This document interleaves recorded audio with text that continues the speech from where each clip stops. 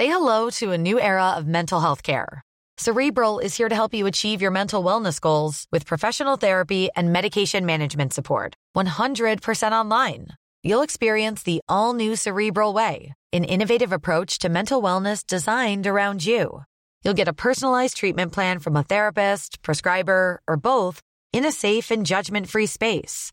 Your Cerebral therapist or prescriber will outline a customized plan with clear milestones along the way, so you can get to feeling your best. With Cerebral, you're not alone in your mental health journey. We're here to empower you to live a fulfilling life. So take that first step towards a brighter future and sign up today at Cerebral.com/podcast and use code ACAST to get 15% off your first month. Offer only valid on monthly plans. Other exclusions may apply. Offer ends July 31st, 2024. See site for details. Hey, I'm Ryan Reynolds. Recently, I asked Mint Mobile's legal team if big wireless companies are allowed to raise prices due to inflation. They said yes. And then when I asked if raising prices technically violates those onerous two-year contracts, they said, "What the f*** are you talking about, you insane Hollywood ass?" So to recap, we're cutting the price of Mint Unlimited from $30 a month to just $15 a month. Give it a try at mintmobile.com/switch. $45 up front for 3 months plus taxes and fees. Promo rate for new customers for limited time. Unlimited more than 40 gigabytes per month. Slows full terms at mintmobile.com. Straight to business today. My first guest was Taoiseach, leader of Fine Gael, held a number of ministerial portfolios in government in his time, was EU ambassador to the USA and served and represented Meath as a TD for 35 years. John Bruton joins me today to talk about his new book, Faith in Politics. John Bruton, talk about walking into the eye of a storm. I'm glad to see you. That's the first thing I have to say. Thank you for joining me again. Thank you very much. Well. Did you see last night? What do you make of it? I was horrified and also very sad to... Even a 12-year-old child knows that if you're elected to a public office, you cannot contemplate using that for your private benefit. You're rewarded in a regular way for being there. You get your expenses or your salary or whatever it may be, but you cannot use your public responsibilities for a private benefit. Even a 12-year-old knows that.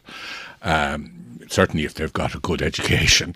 And the fact that people who are, very experienced would seemed to just neglect that shows, to my mind, a failure of ethics. It's not just a failure of law. We do need stronger laws, and I have ideas about how you might strengthen the laws. But at the bottom of it, you need people with a sense of ethics, an understanding of right and wrong. And I think that's something that people need to be sort of constantly re-educated about. I'm involved marginally with a company which is in the pharmaceutical area, where they have regular sort of ethics rebriefings for their own staff, posing sort of hypothetical situations. How would you react in this situation or that situation? So that people are constantly on the qui-vive to the possibility that they might make a decision that was unethical. It seems to me that we need an ethical renewal as well as a legal renewal of politics in Ireland. And we need to put in place systems, not just legal, but also ethical re-examinations of conscience, so to speak. OK, so what are your thoughts? You said your thoughts around this. We heard from the guy, Standards in Public Office, last night, what he had to say. We heard representatives of local politicians saying the forms were cumbersome to fill out. Hey, John, you're right. If you're 12 years of age, you'll know how to fill out a form as well. What are your thoughts around it? How can this be tightened up? Well, there are two issues here. There's the issue of the forms, and nobody's suggesting, I think, that people who didn't fill in the forms properly were doing anything unethical. They just made mistakes. And then there's the much, much more serious issue of people touting for personal benefit. Can you stop that? Yes, I think you can, by strengthening the law. And this is where the criminal law needs to be strengthened. In 1916, there was a lot of suggestions of wartime corruption, people getting wartime contracts corruptly. And they introduced legislation, which is still on the statute book, in respect of certain contracts, that if it transpired that you as a public representative were involved in the awarding of a contract and subsequently had any financial dealings with the people who benefited from that contract, you then had to prove that it wasn't corrupt. It wasn't for the government to prove it was corrupt. In other words, they reversed the burden of proof. Now, it seems to me that something like that could help if now that we have all these means of following the money and finding out, who got money from what, and if you strengthen the law to allow that to be done, then accompany that with a reversal of the burden of proof, and you have a situation where I think people will just not do it. Now, but it needs to be done, and it needs to be done quickly. It needs to be done quick because, politicians, we had the banking crisis and the way bankers fell out of favour, and politicians are constantly getting a rap because this comes on top of the likes of Lowry, Burke, Haughey and Lawler at national level as well, names that have brought disrepute to the political game as well.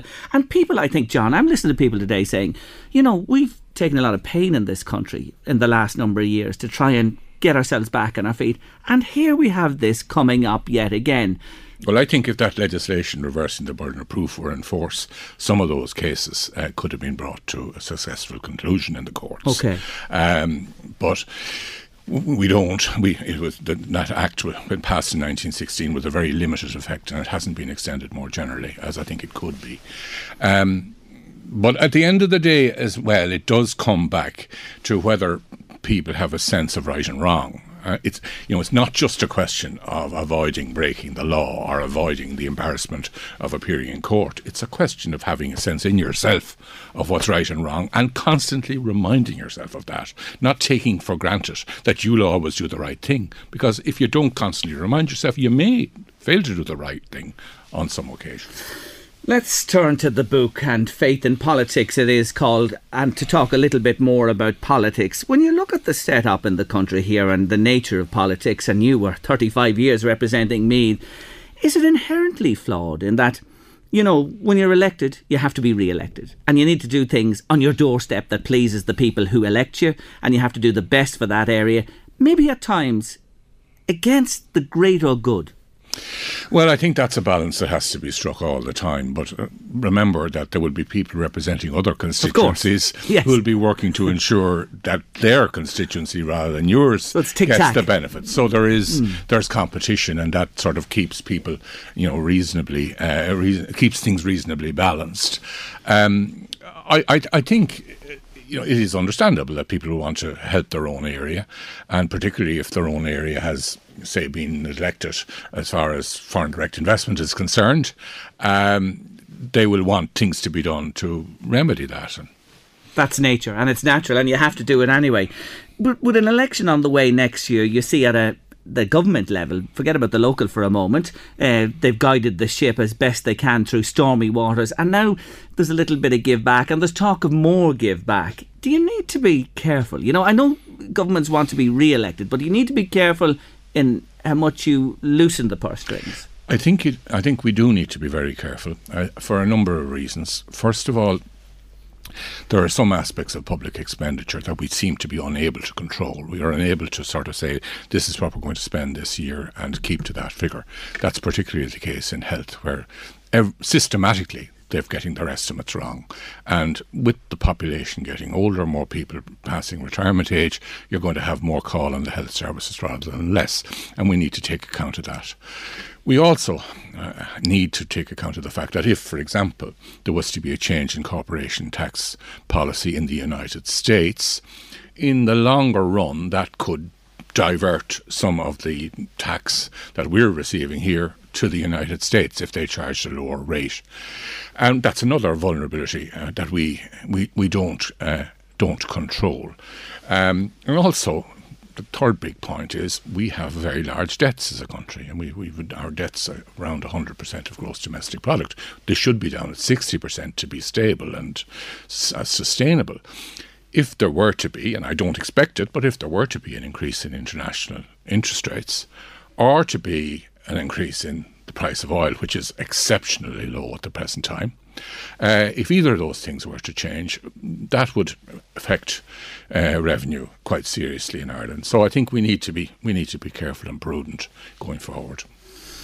Let's talk a bit about this coming year, 2016, leading on from what we were talking about a few moments ago. Are we in essence, when you look at the world, a young state still really just growing up. There are going to be these bumps along the highway of evolve, as the country evolves. Is that part and parcel of what we experienced with the boom, the crash, what's happened subsequently, these scandals we see in politics? You've had them in, other areas, the charities, etc. Is that part of growing up? It is. We are a young state by, I would date the foundation of the state to December 1921, when legally, by virtue of the treaty, the state came into being. Which makes us, whatever it is, 90 odd years. Yeah, old. My arithmetic was never good. And you were looking after the Department of Finance. I know. It's too shocking, isn't it? But certainly mental arithmetic is very poor. But we may be a young state, but we are also, I think it's the 5th or 6th oldest continuing democracy in Europe.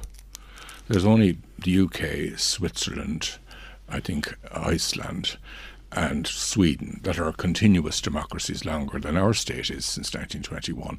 Virtually every other state fell into dictatorship of one kind or another in the 20s and 30s, including all the new states that were created after the Treaty of Versailles.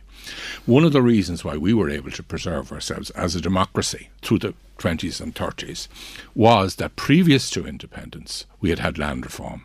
And we'd created through land reform, through essentially giving the land back to the people of Ireland, we'd created a stable class of people who wanted stable democracy in Ireland.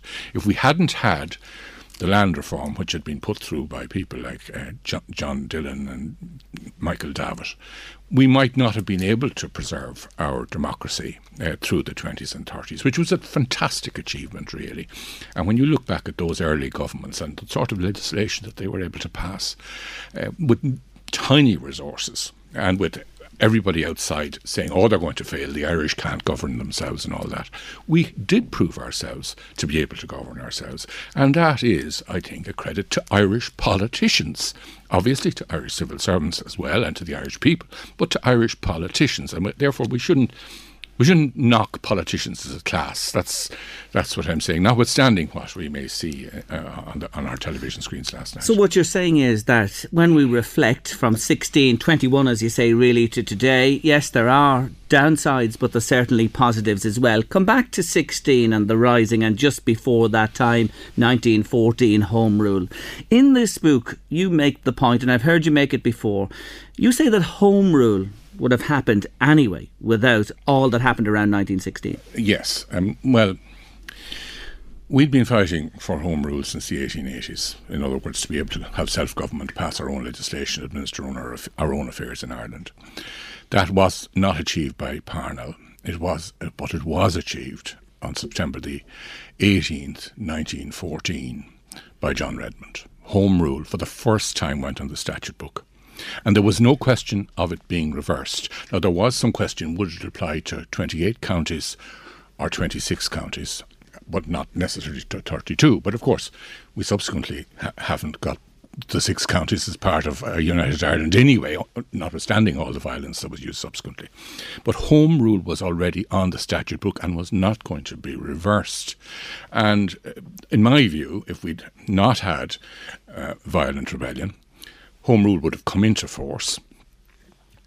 I think it would have come into force with a very wide suffrage. In other words, as in 1918, the whole population would have had a vote. And I think that population, which was a bigger electorate than had been in previous elections, would have demanded that we move towards further independence and to complete independence as Canada and Australia have moved without anybody being shot. And, my view was that we lost a huge opportunity in 2014 to commemorate the achievement of Home Rule, getting it on the statute book for the first time. Of course, we were going to inevitably have to remember and commemorate the rebellion of 1916. But if we'd also commemorated beside it or before it Home Rule, we would be in a balanced way celebrating the achievement of non-violent politics, whereas now we run the risk of glorifying violence as what founds our state. Now, when you do a commemoration as a nation, you're essentially talking to yourself. You're saying to yourself, what is it that's important to us? What defines us? Well, to my mind, if we, if we define ourselves by virtue of members of the Dublin Metropolitan Police who are being unarmed, being shot, a carter who wouldn't stop at a volunteer checkpoint being shot dead, if we put that up on a pedestal as what defines us, then I think we're sending ourselves a message that is not the right message for 2016 and the rest of this century. I think we need to be thinking that constitutional politics needs to be celebrated, and as well. I'm not saying we don't commemorate the heroism and the bravery and the self-sacrifice of the people who were executed and the people who fought subsequently. But we do have to recognise that violence begets violence. The violence of 1916 led on to the violence of 1919-21, which in turn led on to the Civil War. And once you sort of let the genie out of the bottle, let the violence into the bloodstream of the nation, it's very hard to put it back in again. And that's where I think a mistake was made. John, just to come back on the 1914-16 era, had there been a plebiscite in the whole country, of course, so many counties in the north of Ireland would have vehemently opposed, home rule, breaking away from the mothership in London. The Unionists would have defended that with their lives. Oh, I think so. I don't think if we'd gone on the home rule route and avoided the violence of 1916 to 23, I think we wouldn't have had a 32-county United Ireland. I'm not claiming that, but we would have saved 4,000 lives. We would have had probably 4 counties under direct rule from Westminster, and the remainder under home rule from Dublin, and possibly full independence eventually. Until we moved to full independence, we would still have had some representation from the south of Ireland in Westminster, and they would have been able to take care of ensuring that within the 4 counties that were not part of the Home Rule Parliament, that there was no discrimination against Catholics. There would have been no Stormont in that scenario, and I think it would have been better that Stormont unfortunately institutionalised discrimination once it was created, and that wouldn't have happened if we'd stuck with the home rule route, in my opinion. You've lived through many years later the Anglo-Irish Agreement, and you've seen from close range what happened subsequently and where we are today. And in the book you talk about the institutions that are in place. You're not a fan of them in the way they're operating at this point in time. I think that they were the best possible deal that could be made at the time, and I pay unreserved tribute to those who were involved, including Bertie Ahern, in achieving that. I also think that the foundation of the deal arose from the work of Albert Reynolds and John Major, which I inherited and was able to work on. But I think the deal as it stands is a bit artificial, because it requires parties to register as either unionists, in other words, that they're saying never, no never to a United Ireland, or as nationalists, which means that they're saying we want a United Ireland and we want it now, sort of thing, or we want it very soon.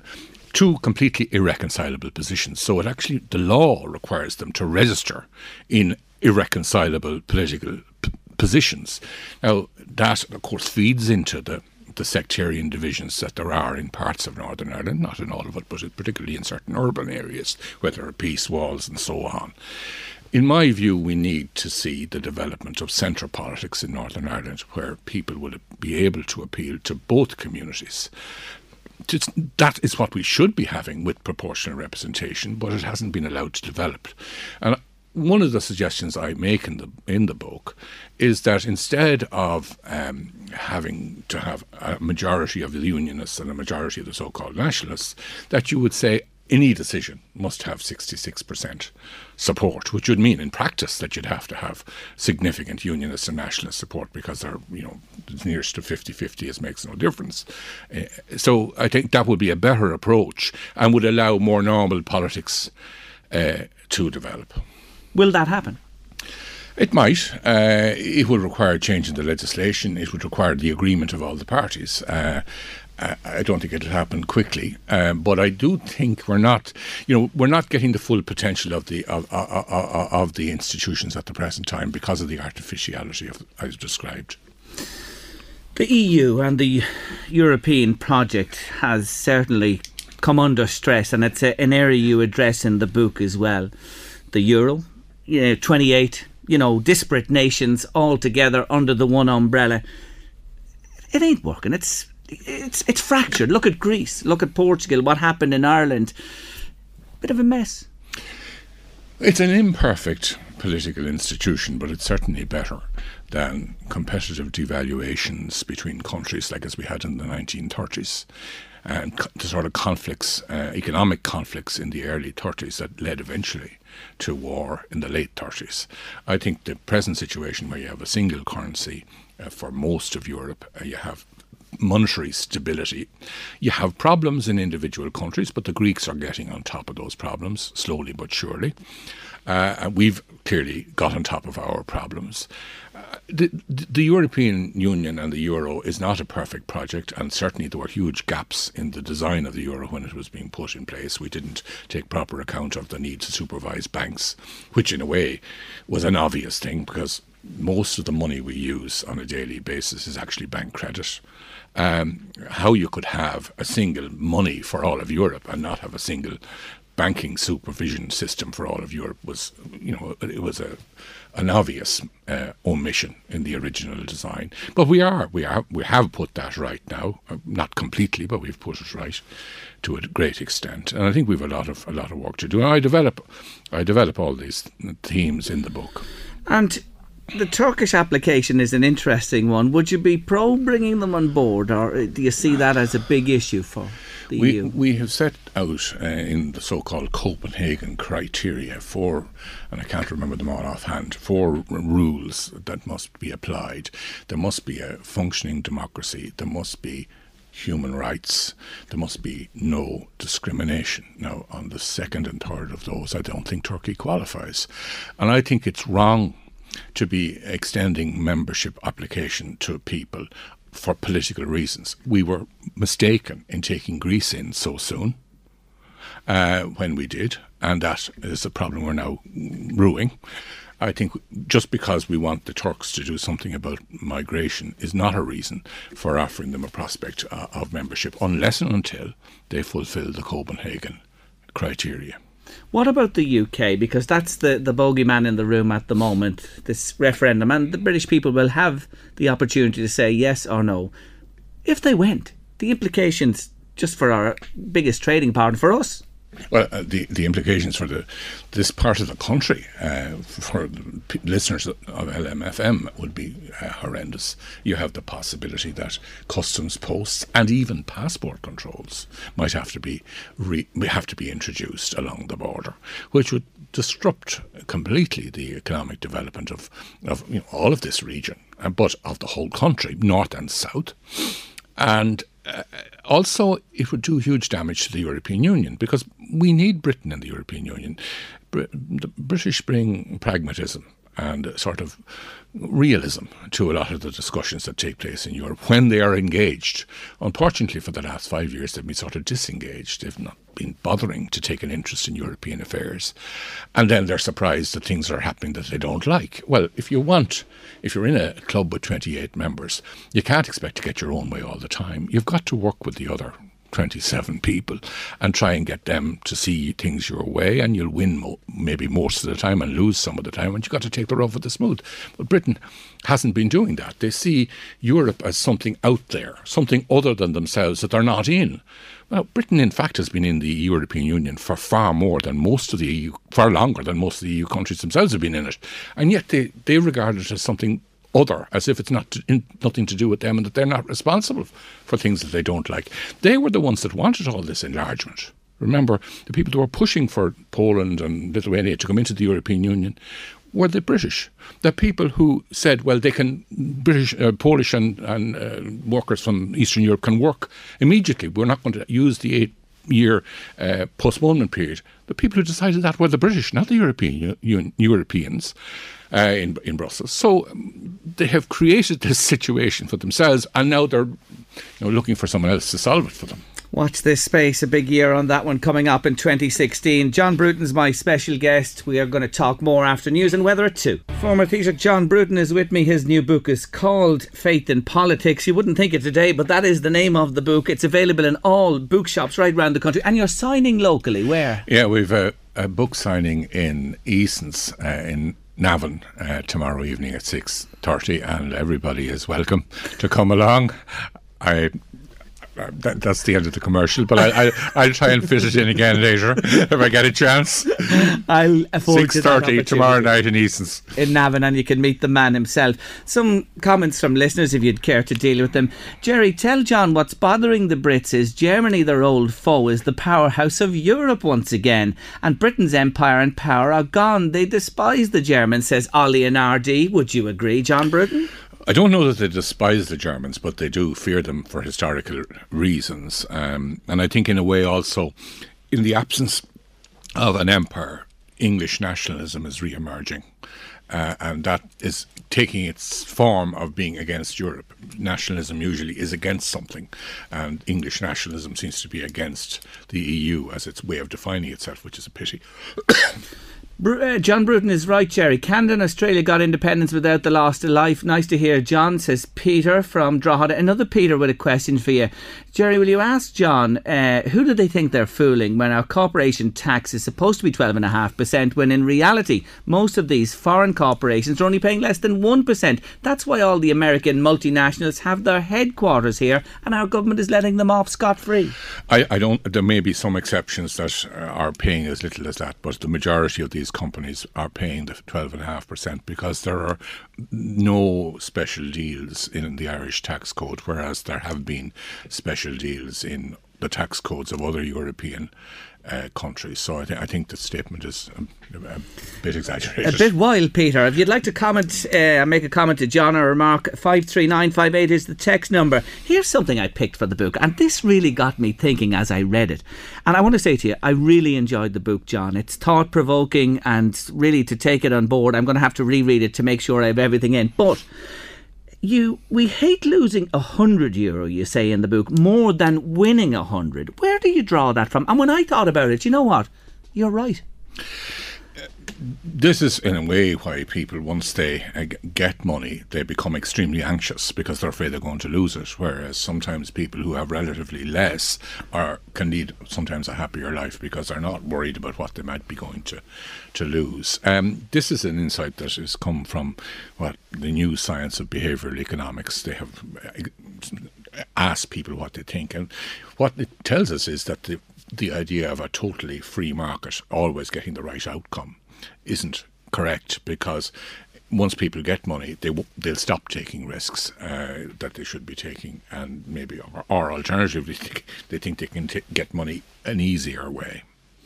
So the more we have, the more we worry, the more we fret. We're better off. We're capitalists, the majority of us in this part of the world, and yet are you saying we were happier when we had less? Well, I think there is some evidence as well that having to make too many choices in life makes one anxious. There's a book by a guy called Schwartz called The Paradox of Choice.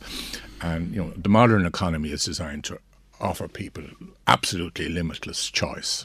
If you go into a fast food restaurant now, you're asked 5 different sauces that you can have, which are, it takes nearly longer to order the hamburger than it takes to eat it. But all this choice, it actually doesn't necessarily make people content. That seems to be the case. Now, I'm not quite sure what conclusions one can draw from this, but this seems to be true. Back to politics and world politics. The festering sore that's the Middle East. Palestine, Israel at the heart of everything besides all else that's happened round them.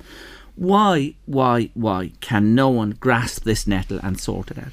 Well, we have a principle of a solution, which is the supposed two-state solution, where Israel would keep, I think it's something around 80% of the territory of former Palestine, and on the remaining 20%, a Palestinian state, an unarmed, neutral Palestinian state would be created. That's the two-state solution.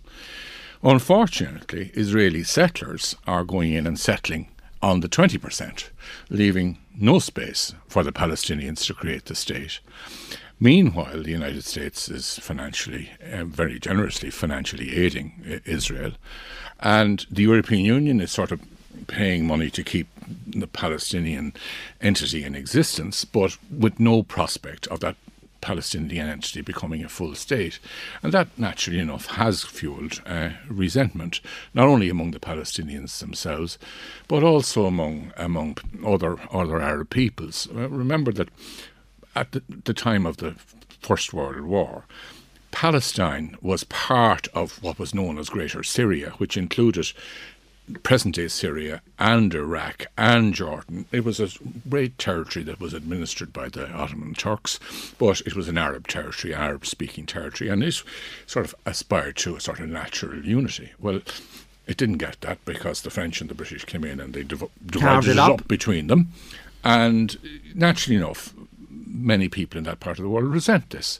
The key, to my mind, to successful international politics is not understanding the grievances of your own people, but putting yourself in the shoes of your would-be antagonist and understanding how he feels or she feels, and how the people he or she has to go back to explain what they've done will feel about what you're asking him or her to agree to.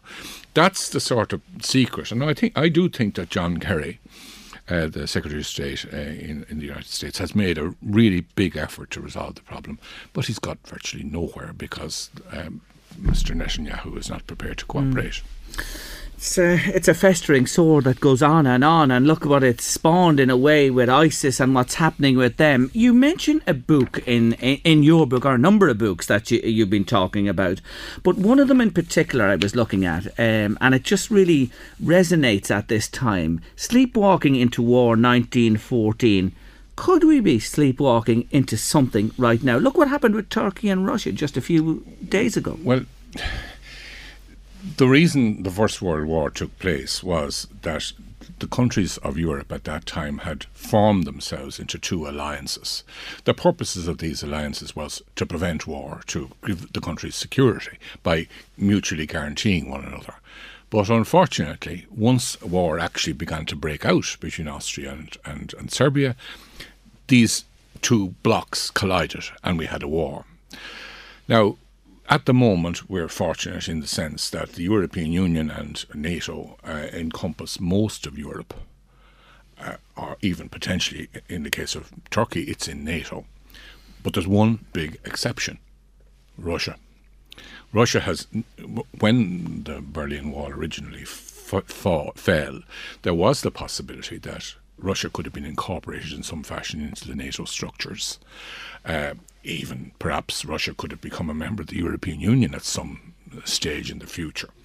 But that just didn't happen. And the Russians feel sort of let down about that. And they're, very assertive.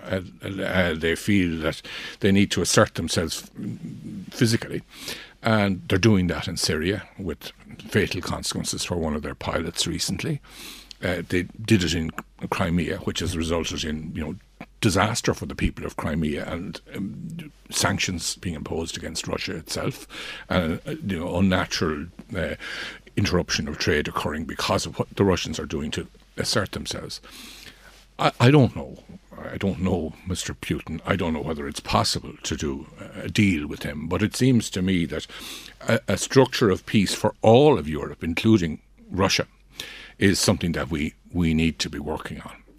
And the idea that idea, of course, is difficult to sell in countries that were, until relatively recently, occupied by Russia or had their political system was oppressed by Russia. The countries of Central and Eastern Europe who are in the European Union today, the idea of doing any business with the Russians is anathema to them because of their previous experiences. And, they would have to be brought along to any solution that we might find. But I think we need to work hard on this because peace is not guaranteed. The idea that everything will be the same 5 years from now as it is today, that's mythical. The environment you touch on as well. Does anyone give a damn, John? Sure, America wants to do this, burn all it wants to burn, get its quotas, keep that going. We had Paris just last week and an agreement of sorts signed.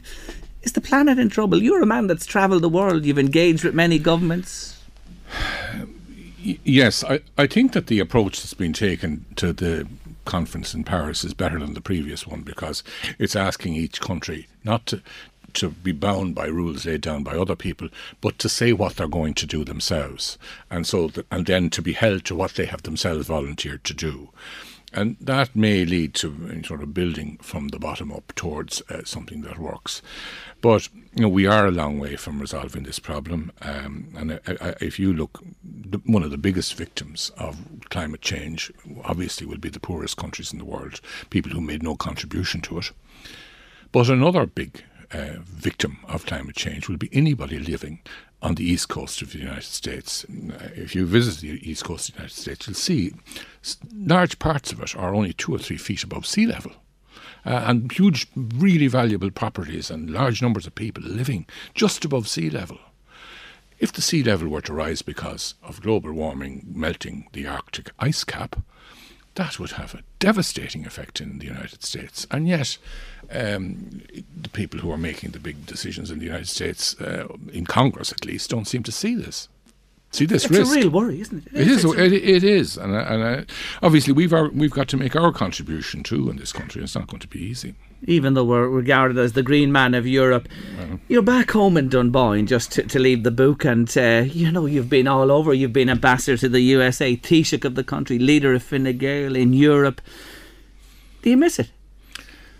No, I don't really. I mean, 35 years was fantastic in politics. I enjoyed the social side of politics, getting to know people all over County Meath and Westmeath and Kildare at different times. I enjoyed all that. I didn't so much enjoy the Dáil. The Dáil had become a place where people read speeches with nobody listening and queuing up to get in to speak, to read something that maybe someone else has written, and had become quite boring. Whereas the sort of constituency politics remains fascinating and very interesting. No, I don't. I mean, I'm very happy that I'm able to do different things. I'm involved with one company that's trying to create venture capital opportunities for small startups here and in America. Another company that's trying to attract funds to refurbish hotels in Ireland, and I'm on the board of Ingersoll Rand, which has a major plant in Galway and which is headquartered in Swords. So I mean, I'm quite busy, and then I'm writing occasionally. I write something nearly every week, whether it's good or bad. And that's where this book is drawn from. 2009, your writings that you have right up to the present date. I want to say again, I really enjoyed it. Thanks very much, I really did, Jerry. and I recommend it. It's a great book, Faith in Politics by John Bruton, and he is signing in Navan, in Eason's. Yes, 6:30 tomorrow night. Don't miss him, and you can have your speak with him yourself at that stage. Last question before you go. You said you're not good at predicting elections. Well, we're going to have an election very, very soon. There's no time now. It's going to happen, and there's no wriggling out of this one. What's going to happen? I think, I'm going to not take a big risk in saying I don't think any one party will get an overall majority. I think there's a strong possibility that we may have a minority government, whether a two-party minority government or a one-party minority government. But I think it's quite possible for minority governments to function very well, particularly with the new budgetary procedures, where one is supposed to produce a draft budget in October, which is not finalised till December. That's an EU requirement now. That leaves 2 months for a minority government which produces this budget to negotiate with the opposition and change the budget within its overall parameters so as to give the opposition, or some of the opposition parties, an input to the budget. In other words, we would have real politics. The Dáil actually making the budget, rather than bringing down governments over the budget, the Dáil actually making the budget. And I think that would be a huge advance for politics in Ireland. And I think that's now possible. And it means that a minority government, and I think some of the best governments we've had have been minority governments. Sean Lemass led a very good minority government in the 60s. I think the government of 1981 to 82, which I was Minister of Finance in, was a very, very good government, even though it was, as we all know, a minority government. So there you have it. You heard from the man himself. Faith in Politics, John Bruton. John, thank you so much for dropping in for chat on Late Lunch today. Thank you. The Late Lunch with Blackstone Motors Drogheda, your local Say hello to a new era of mental health care. Cerebral is here to help you achieve your mental wellness goals with professional therapy and medication management support. 100% online. You'll experience the all-new Cerebral Way, an innovative approach to mental wellness designed around you. You'll get a personalized treatment plan from a therapist, prescriber, or both in a safe and judgment-free space. Your Cerebral therapist or prescriber will outline a customized plan with clear milestones along the way, so you can get to feeling your best. With Cerebral, you're not alone in your mental health journey. We're here to empower you to live a fulfilling life. So take that first step towards a brighter future and sign up today at Cerebral.com/podcast and use code ACAST to get 15% off your first month. Offer only valid on monthly plans. Other exclusions may apply. Offer ends July 31st, 2024. See site for details.